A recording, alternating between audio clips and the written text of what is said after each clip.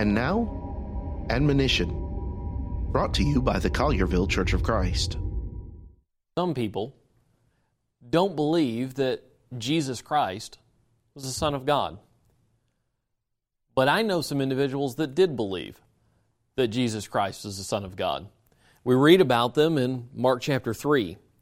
Mark chapter 3 verse 11 says, "And the unclean spirits, whenever they saw him, fell down before him and cried out, saying, 'You are the Son of God.'"